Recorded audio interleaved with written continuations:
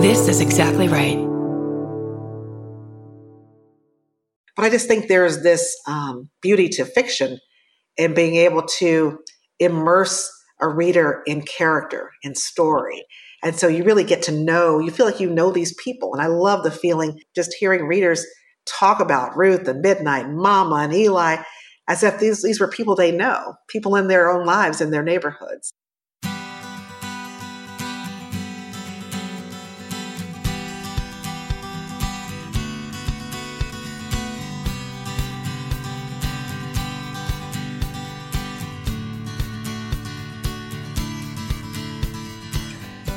Welcome to Parent Footprint with Dr. Dan. I'm Dr. Dan. This show is about making the world a more loving, accepting, and compassionate place, one parent, one person, and one child at a time. The key to raising healthy and engaged kids is for parents to seek the same in their own lives while striving to be the best versions of themselves each day. No matter who you are or where you came from, with increased awareness, you can be purposeful about leaving a healthy footprint for your children, your family, and all those you care about, while living your own life to the fullest. Today's show is The Kindest Lie, Brave Conversations on Race, with our guest, Nancy Johnson. Nancy is a native of Chicago's South Side and has worked more than a decade as an Emmy-nominated award-winning television journalist at CBS and ABC affiliates in markets nationwide. Her debut novel, The Kindest Lie, has been reviewed by the New York Times, the Washington Post, the Los Angeles Times, and is featured on Entertainment Weekly's Must List. It was a New York Times Editor's Choice selection, has been named one of the most anticipated books of 2021 by Newsweek, O, the Oprah Magazine, Shondaland, NBC News, Marie Claire, Elle, the Chicago Tribune, the New York Post, Good Housekeeping, Parade, Refinery 29, and many, many, many more. There's so much more to say. This book has just been blown up, and you're going to find out why. Nancy is a graduate of Northwestern University and the University of North Carolina at Chapel Hill. She lives in downtown Chicago and manages brand communications for a large health care nonprofit. And this book, The Kindest Lie, is her first novel. Nancy, welcome to the show. Thank you so much. It's good to be with you, Dan. So I have so much to ask you about. I was lost in your book for the last few days, and so I'm living it. I'm living the characters. And before we dive into that complexity, we know that you are from Chicago's South Side, but tell us a little more about where you come from, your upbringing, and what led you to be who you are today. Yeah. So I'm from the South Side of Chicago, born and raised. I'm an only child. My parents met during the Civil Rights Movement and had me. And so from an upper middle class background. And I was always reading as a kid and spent a lot of time alone. And so I think that really helped with creativity and imagination. And I don't know if you ever had one of those memory books. There are these books where you itemize, what my favorite activity was, who my favorite teachers were, favorite activities when you were a kid, from kindergarten on through 12th grade. And I was looking back at my memory book recently, and in kindergarten, my favorite activities were reading and writing. And so I like to say I've been writing since then. You started early. Started early, and then went on and studied journalism. So I always knew I wanted to do storytelling. And so journalism was a natural fit. And so I did that for 11 years and covered a lot of really interesting stories, including the presidential recount between Bush and Gore back in the day. Was, kind of one of those big national, international stories that I covered. And but it turned into if it bleeds, it leads, we used to say in news. And so I got out of journalism and moved into corporate communications and public relations. But then I got tired of telling the stories of other people and promoting their stories and what they had to say. And I wanted to tell my own stories. And so that's how I got into fiction. And this piece of work, we're going to set the stage soon, but what led you to, so in this book, you take on race, you take on class, you take on injustice, you take on inequality, forgiveness. And what I came to really see is, the complexity not only at all, but of parenthood, of motherhood in particular. Where did this all come from? This story? Yeah. Well, it evolved over time. I initially wanted to write a story about race and class in America, and I was inspired by the events of 2008 with the election Mm-hmm. of Obama as Mm-hmm. president. And it was such a poignant time for me personally. My father was diagnosed with stage 4 lung cancer in 2008. And I knew that things could be dicey. I didn't know what was going to happen, but I wanted him to vote early because I wasn't sure if he was going to be around by election date. So Mm-hmm. fortunately, he and my mother did vote early. And I remember October of 2008, my father being in the hospital and the doctor saying, um, who's the president of the United States? Now, they ask these kinds of questions just to see how lucid you are. Like, what's the day of the week? What month are we in? So the doctor said, who's the president? And my father, in this croaky voice, said, Barack Obama. Mm-hmm. And the doctors laughed and said, not yet, not yet. Mm-hmm. So I like to say that, here's a man who survived and lived through World War II and the Great Depression and Jim Crow. And he got to cast the last vote of his life for America's first Black president. Mm-hmm. So that was a meaningful time of hope Mm-hmm. for my family personally, even though it was also bittersweet because my father died. During that time, he died 2 weeks after that election. Mm-hmm. But it was also this time of hope for many in the country. And at the same time, people were saying we are now post-racial as a country because we've elected our first Black president. And I knew that was not the case. Right. And so I really wanted to interrogate that issue, but I didn't want to make it didactic. You know what I mean? I didn't want to make a treatise on race. And so I had to have a story and characters. And so I thought about these characters. I invented Ruth and Midnight, this Black woman, successful engineer who walked away from the child she had to pursue her, when she was a teenager, to pursue her career, her education first at Yale, and then her career in engineering. And then you've got her going back to her hometown to find her son. And then she meets Midnight, this poor young white boy who is untethered and searching for a mother figure. And so you have these two people who seemingly are so opposite, but yet they are seeking the same things. And that's how they find each other and connect with each other. Bound by both of their losses and their struggles and each of their own secrets, and coming together in ways that one would not expect. As I was preparing for this, and I was going through the book, and I was just I was grabbed, and wanting to, like, how is this all going to come together? I was thinking about our talk today, and it's like, okay, I have to just make sure I don't say too much, because everyone, you have to read the book. There's twists and turns.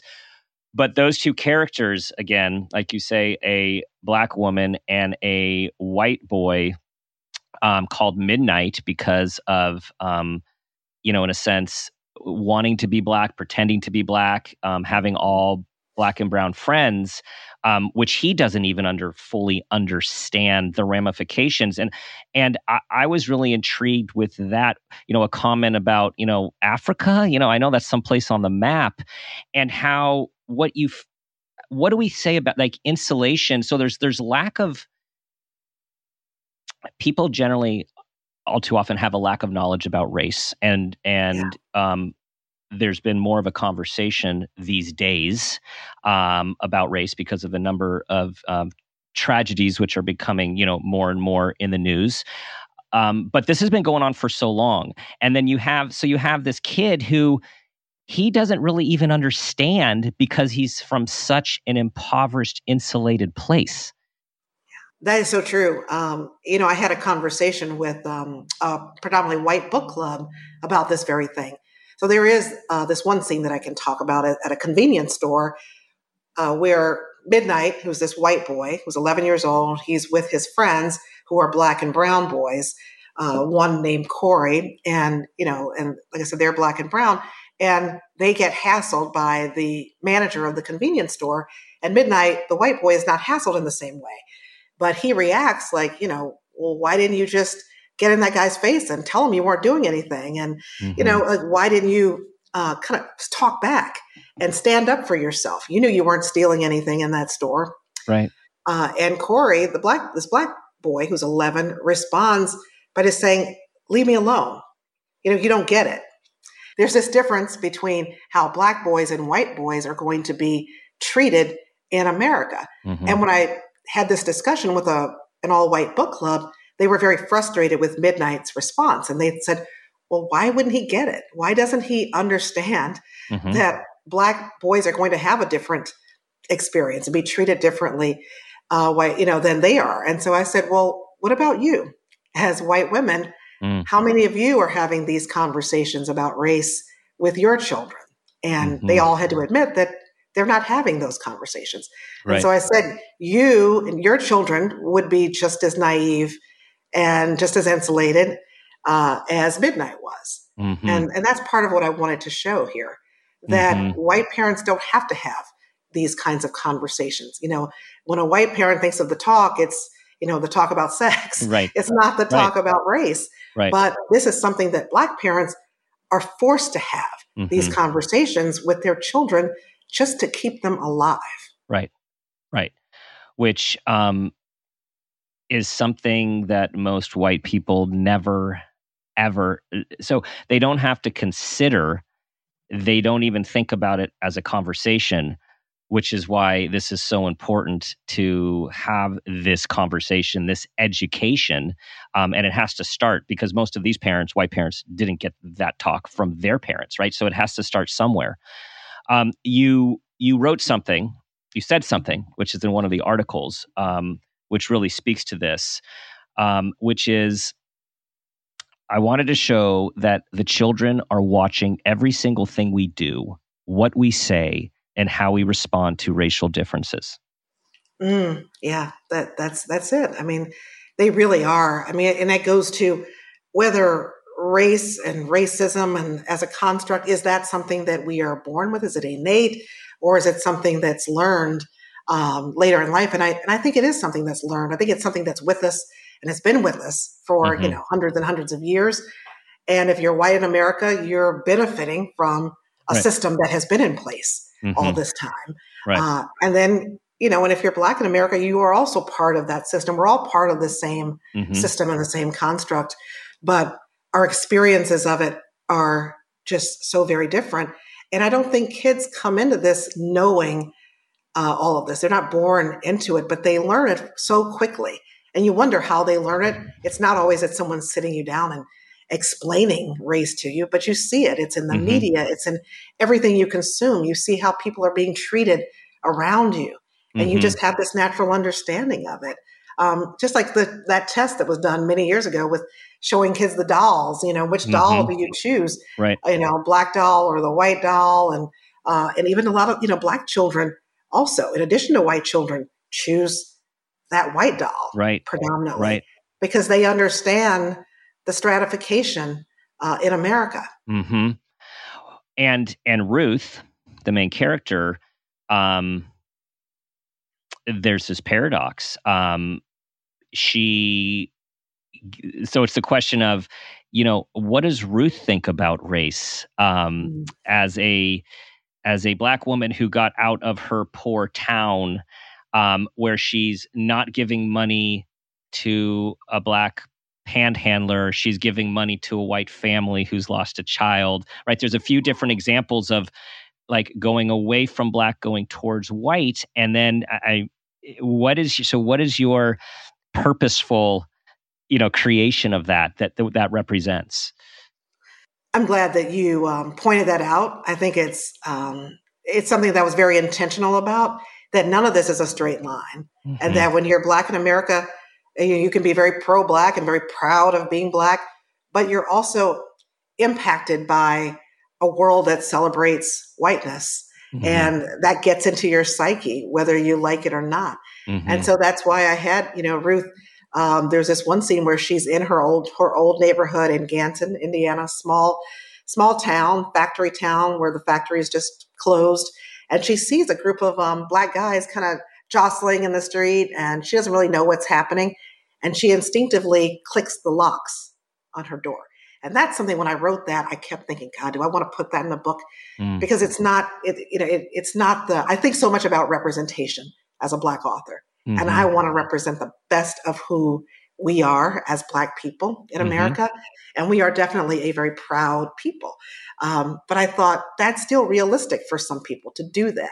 You know what I mean? That there's something, that there's this anti-Blackness and this fear of your own people that gets in your head sometimes. And that's real as well. And I didn't want this book to be one where I sugarcoat anything. I want everybody to be complex. Just because you're Black, there's not one experience of what it means to be Black. And that's the other thing I wanted to say with Ruth in terms of race and class. She's now this successful, Ivy League educated engineer, great home, and all this in Chicago. Yet she and her husband are still sitting on the L train in Chicago, rigid with fear when this white cop is hassling a young Black boy who's just drumming for tips. And then she's on her job as an engineer and not getting the promotions that she believes she deserves.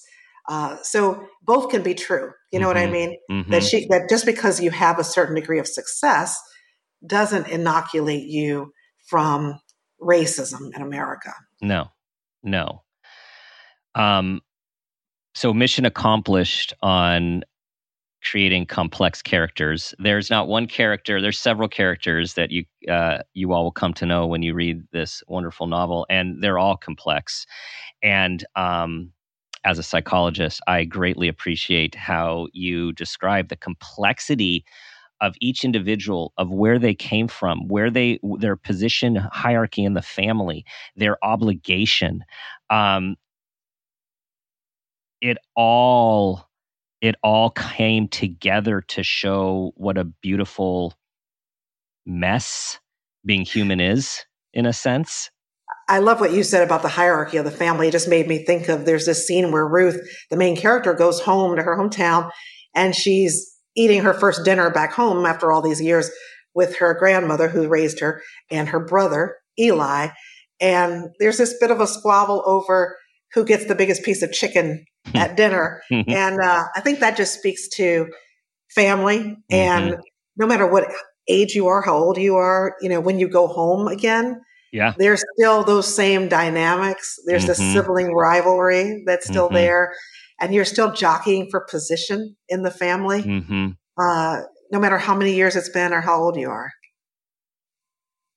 My experience as well. That's the way it works. So you wrote, I also read that you were thinking of writing this book for Black and brown people to express their experience. And then over time, you were thinking, wait, white people and other people, you want them to get this message too, which one of the reasons you chose fiction to tell a different type of story, because there are so many other books out there. I know that I've been reading a lot of them over the last few years, and they have really impacted me. And it really spoke to me when you said, those books get one audience and tell one side of the story in a particular way. You wanted to help these characters come to life in a different way, so the reader might have a different experience, or even bring on different readers. Definitely. There have been several iterations of The Kindest Lie in my time of writing it, as you can imagine, over the 6 years it took me to write the book. And initially, when I wrote it, Midnight, the poor 11-year-old white boy was Black at first, in my first version of it. So it was a very similar story, but he was Black. And then I had the idea, I want to change that and make him a white boy, because then I can explore more fully this divide between Black and white America that I was trying to understand. And that was really the impetus for writing the book. So it made him white. And then in doing that, it opens up the world of his family as well. And so it just made the story richer and broader by bringing in more characters. And I was better able to tell the story by having this Black family and this white family, both of them trying to do the best they can with what they've got and pursuing the American dream. But like you said, last year with the murder of George Floyd, you had so many in white America who were doing their anti-racism reading. And I would just look at this curriculum, if you will, for white America. And I think that was good. I mean, it's great to be reading all of those nonfiction books about race. But quite often when people read those, you get defensive. You can Mm-hmm. feel that you're being preached to Mm-hmm. and given a Mm-hmm. certain narrative. Quite often people, think a lot of the books are very political in Mm-hmm. nature in terms of the Mm-hmm. way they're written. But I just think there's this beauty to fiction and being able to immerse a reader in character and Mm-hmm. story.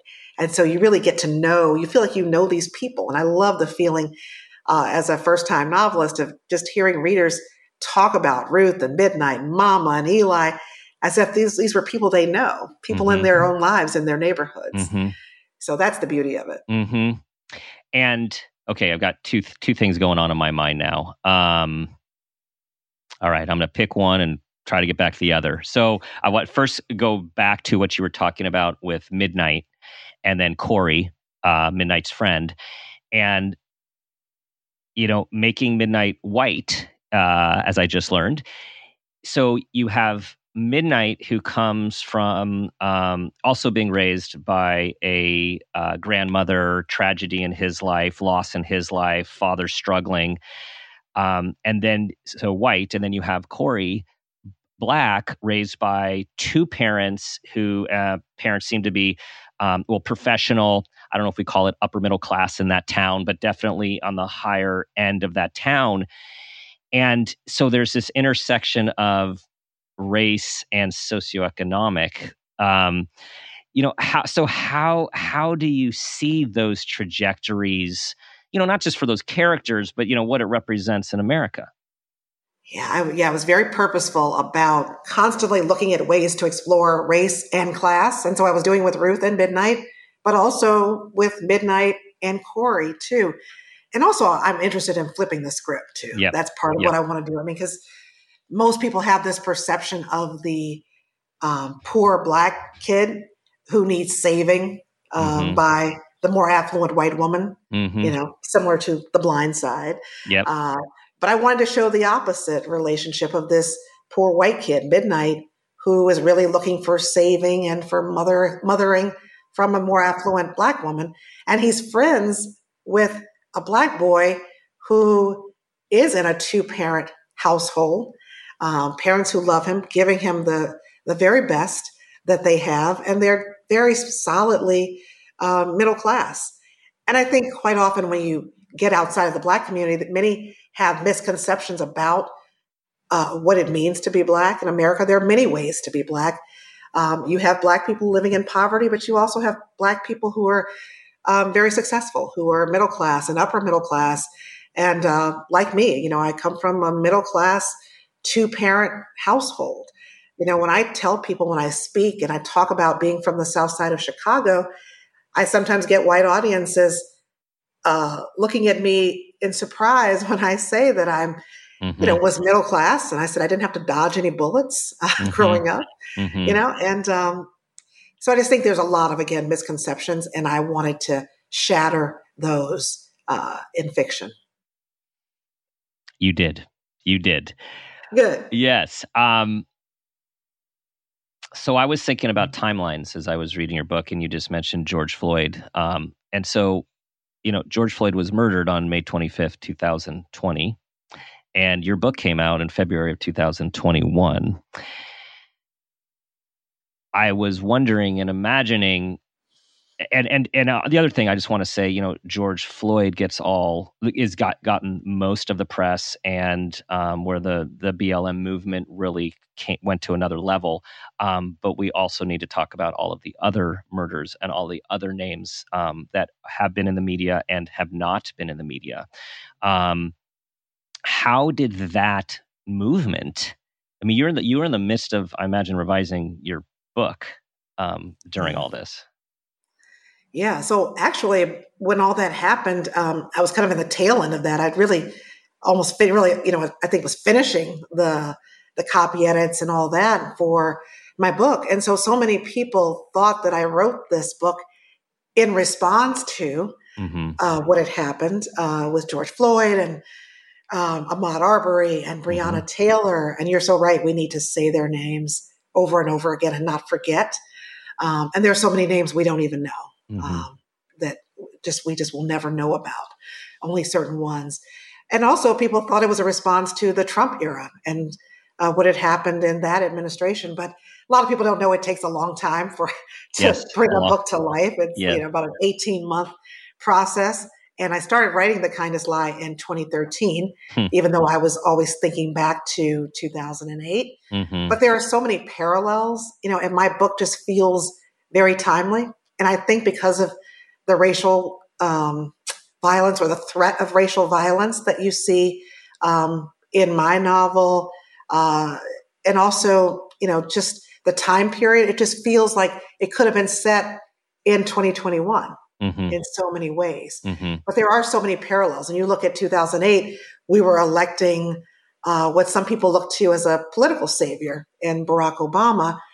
Then in 2020, we elected Joe Biden as president, and then Kamala Harris as vice president. Her being Black and South Asian, we made history with that election. In 2008, we made history by electing our first Black president, and also the economic strain too. I mean, in 2008, we were going through the Great Recession, and that's a big part of my novel, The Kindest Lie. And it's a time when so many factories and plants were shutting down, and we were just in this time of, excuse me, we were in this time of just such economic strain, and that just exacerbated racial tensions that were already there. And so then we parallel that to where we are now, having gone through the global pandemic and so many people losing their livelihoods. Right. So there's just so many ways that my novel that I set, so many years ago in 2008 is so prescient right now.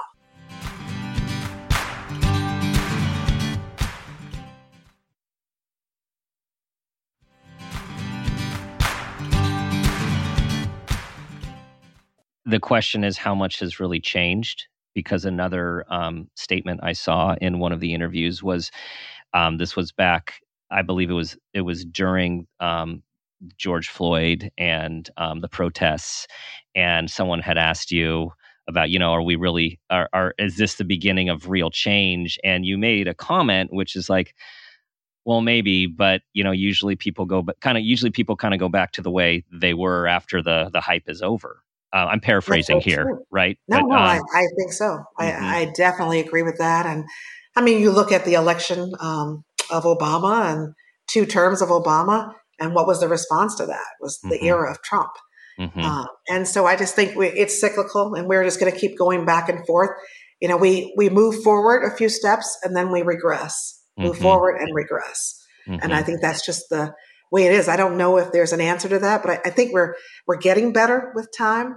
But as we get better, it exposes more. You know what I mean? It exposes, just more of that, the ugliness, the ugly underbelly of who we are. It's always been there. Yeah. But I think as we start to advance, there are always going to be people who don't want to see us make those advances.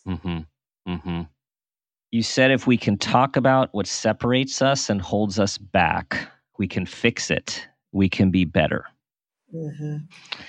So let's talk more about how we've talked about a few things about, parents talking to their kids about race, helping them understand race and the implications of race and the implications of being Black or brown or being white and the privilege that goes with that. What are the ways? What are the ways that we can fix this and be better from your experience? Yeah, I do think talking about it makes a difference. There's so much that we don't talk about. We know it's there, but we don't acknowledge it. We don't have open conversations about it. You mentioned in my bio that I'm lead brand communications for a large nonprofit, healthcare nonprofit in Chicago, and that's true. But in the last year and a half, I was asked to also, in addition to my normal daily duties, co-lead diversity, equity, and inclusion with a Puerto Rican male colleague of mine. And so that's like having another job. And so that has brought to light a lot of these issues too, of what we talk about, what we don't talk about. And I have plenty of coworkers who say, the fact that you're trying to talk about race is racist, that you're making the racial divide worse by talking about it. And I think that's, so far from the truth. And it's really a way to say, let's not have the conversation. And if we don't have the conversation, we can pretend that it doesn't exist and we can continue doing things as we've been doing them, and continue perpetrating racial harm. But I do think that opening it up and having an honest conversation is important, but also giving people space to learn and to grow. You know what Right. I mean? Like, Right. not saying you're wrong. And I think that's the thing. People are afraid of being labeled. And so that's what, like when we talked about some of the books that people were reading, the nonfiction, some people Yes. are they feel like I'm being labeled. I'm being called out here as a Right. racist. Right. And it's not about calling people out. It's about calling people in. And, and just having the conversation and helping them to understand, hearing their perspective and letting them hear mine. And that's the beauty of the Kindest Lie. And that's why I wrote it. I wanted people to have meaningful conversations. And for some, it's the first time they've really had these discussions. I know I would have been uncomfortable before I wrote this book, having some of those conversations. So now when I go into white book clubs and we talk about these things, it's starting to feel more comfortable. And people are opening up and they're sharing their own experiences and talking about their parents and the difficult conversations they've been having with their elderly parents now, things that they never talked about when they were kids because they weren't having the talk, you know? So now they're having the talk as adults with their older parents. Yeah. Yeah. And you're so right. And having read some of those other books, which are excellent and eye-opening, and I want to say piercing. You know, at times they're piercing in terms of like, whoa, and the awarenesses personally that I had reading them. It was a different experience reading your novel because you got to see these characters play out these characters who became people play out these different roles and these different ways of thinking. And it was then, oh, well, Butch thinks like this and Dale thinks like this, and it's on them. And you have this like arm's length to be able to not be threatened perhaps by any of where it touches home, which I think does threaten people and shuts people down and puts people on edge and a bit defensive, not a bit defensive when it comes to these conversations. Yeah, definitely. I think that's definitely it. It's just an easier way to get to the same kinds of messages, but to just do it through character and story. It's people are more receptive to it. So, friends and having these conversations. You also wrote recently about your friendship with Julie, and so if you could tell everyone about this, because you also took on, as you know, as close as you guys are, we're still just being white and being black. You're gonna hit some unknown biases without any intention that still need to be discussed and brought forth. Yeah. So Julie Carrick Dalton is the author of Waiting for the Night Song, another debut novel that came out this year. She's a white author. We met at a writing workshop many years ago and became fast friends. And I wrote about our friendship in an essay that appeared earlier this year in Real Simple magazine. So it's called Friendship in Black and White. So be sure to check that out. It's the February issue, I believe, of Real Simple magazine. And I just wanted to explore some of the things that she and I hadn't always addressed directly about our friendship. And as close as we are as friends, there are just some things that she doesn't understand about my experience as a Black woman. And she wouldn't understand those things unless I was honest with her to talk to her about them. And I think I wanted to explore that it takes time and trust built up over a period of time to get to that point. But there were just examples. I mean, some small things and larger things. I mean, I'd say one of the bigger things was we were both part of an organization where we both had some issues. There were some issues about how race was handled in this organization. And we both chose to leave, actually. And I felt that the organization was more interested in hearing what she had to say as a white woman. When she expressed her concerns, it was more palatable for them than me talking to them about the very same issues, but from my perspective as a Black woman. And so in the beginning, Julie thought, no, I don't think so. I'm sure they wouldn't have treated you any differently. because that's just because she is assuming the best in people, Mm-hmm. which Mm-hmm. we all often do. Mm-hmm. But, I had to explain to her, I see it differently as a Mm-hmm. Black woman. I Mm-hmm. believe that I was treated differently. And a lot of times it's about not just about intent, but it's about impact. And Mm-hmm. this was the impact on me. And then Mm-hmm. once I explained it to her, she totally got it and understood it and empathized. And then on a more seemingly smaller scale, we were both leaving a party at this beautiful home in Boston. We were at a conference, but we were leaving a home and we were going back to our hotel, and it was raining. And we left the home, and Julie's just kind of skipping along with her long red hair. and, and so I'm trailing a few feet behind, and I thought we should maybe get a cab. But she's like, Mm-hmm. oh, no, it's only, however many blocks or whatever, or miles. And She's she's a definitely nature she's a nature person. Yeah, person. She's right, really right. an outdoors person. Yeah. So that's part of it too. But I'm sitting there thinking, oh my gosh, I'm Black.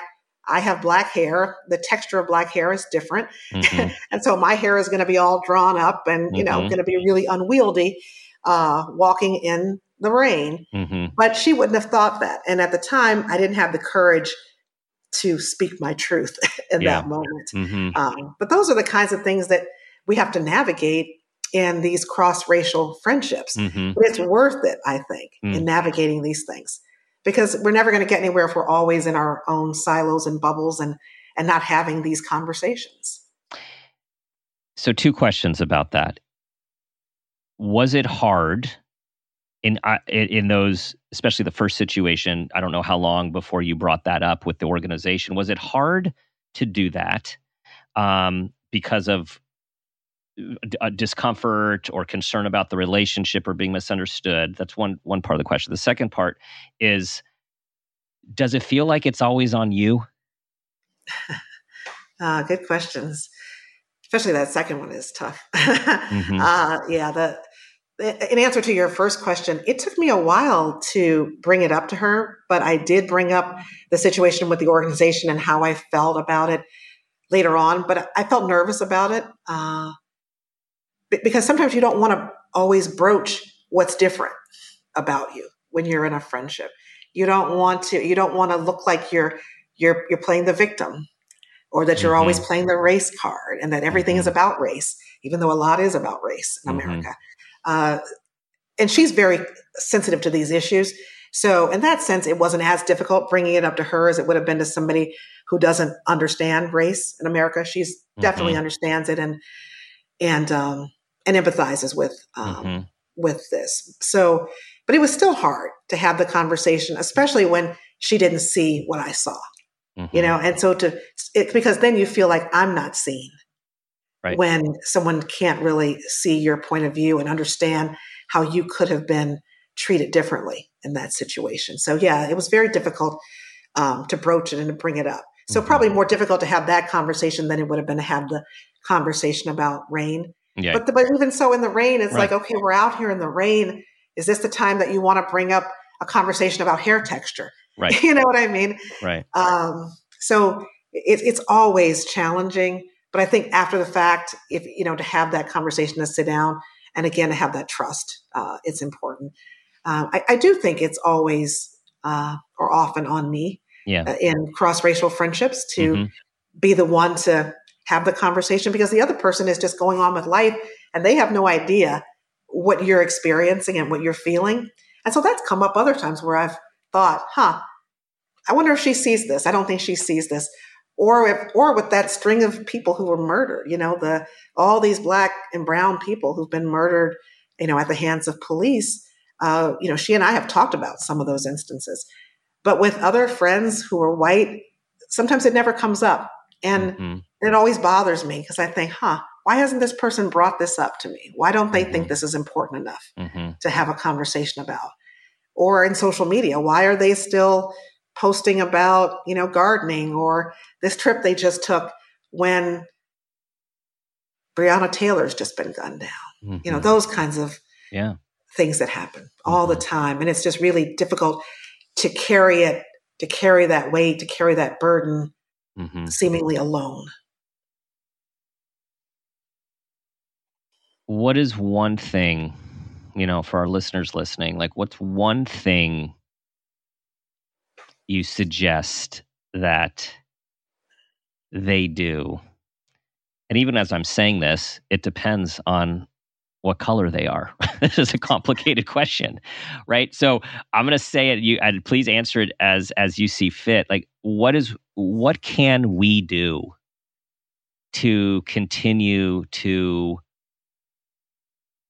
take steps to be better towards awareness, racial equality, awareness of racism, awareness of privilege, awareness of the systematic infrastructure that has been a part of our country for so long? What can we do? That is a big question. Mm-hmm. And I wish I had the real answer to it. From my perspective, I would recommend that people get to know someone whose life experience is different from their own. That's the first step. Get to know someone different from you and try to walk in their shoes as best you can, acknowledging what you don't know, being very honest that I don't know, I don't understand, but taking the steps to really get to know them and to really understand them as people, not as stereotypes, but as real people, and have meaningful conversation with them. Yeah, yeah. And that just reminded me of one of the characters in the book saying that, I believe it was their daddy always said, or their granddaddy always said, that everyone bleeds the same. It's so true. We do. Mm-hmm. We all bleed the same. However, we do have different experiences in America. Yes. That's important as well to know and to understand and to recognize. Yes. Because we don't want to be colorblind. As Melody Hobson, famous Melody Hobson said, she's a financial guru, and she said, don't be colorblind, be color brave. Color brave. Mm-hmm. All right. That's something we can all remember. Be color brave. It's time for the parent footprint moment question. Okay, Nancy. Tell us about a time that you became aware of yourself as an individual, as a person, or an awareness of your parents, and that new awareness had a positive impact on yourself, those you love, and your life. Well, I'll give you as background. I was bullied a lot as a child. I wrote about that experience in the Oprah magazine in an essay. November 2015, I wrote about it. So, second, third grade, I was teased a lot for being too tall and too smart. I had an afro at the time. You name it. I was teased for it, beat up on the playground a lot for it. And I used to be the kid in class who was always saying, me, calling me, waving my hand in the air. And slowly over time, that confidence was eroded and I shut down and I figuratively lost my voice. So that was a difficult experience. And then when I went on to high school, I had this teacher, Mr. Donald Necrocious, who was my high school English teacher, taught me advanced composition and literature. And I just remember after class one day, he kept me after class. I was the only student in the room. And he said to me, you're so quiet. You're not saying anything. He said, there's so much going on in that head of yours. You need to get it out. The world needs to hear what you have to say.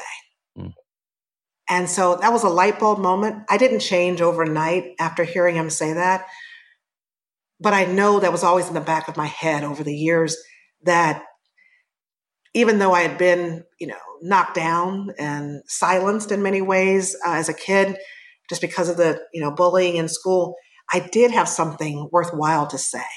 And, we talk about parenting. I had the best parents in the world, but it takes a village. And Mr. Necrocious was part of my village. And him telling me there was something worthwhile that I had to say helped me later on to really believe it.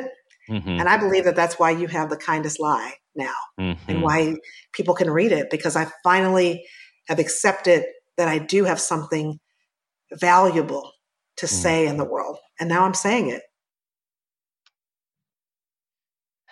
Thank you for sharing, and very glad you are saying it.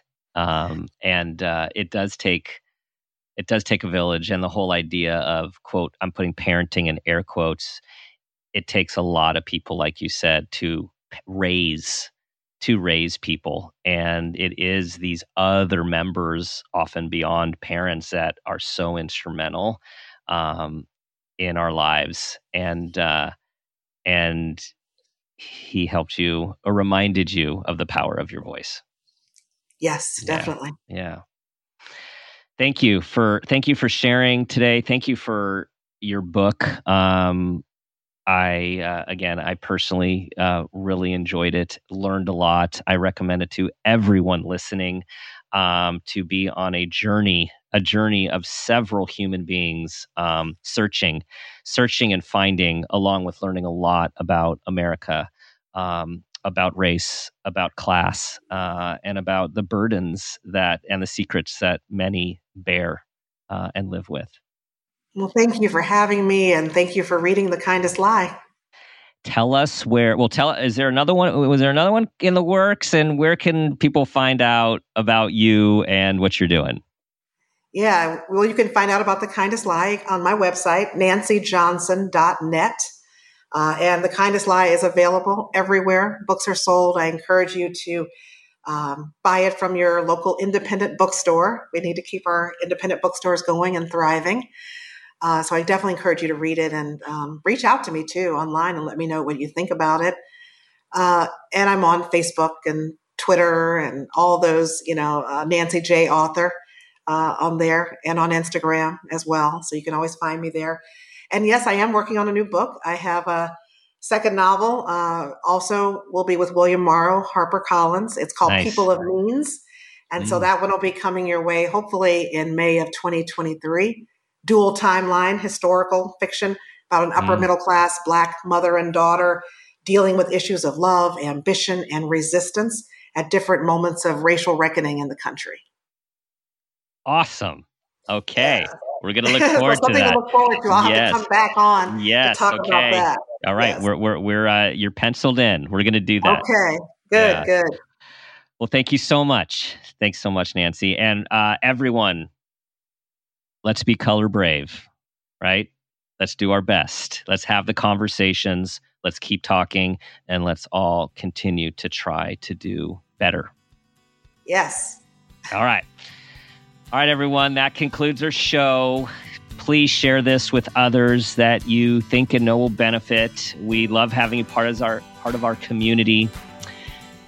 Try to be that person you want that child and that person you care for to become. And as always, ask yourself the guiding question: what footprint do you want to leave?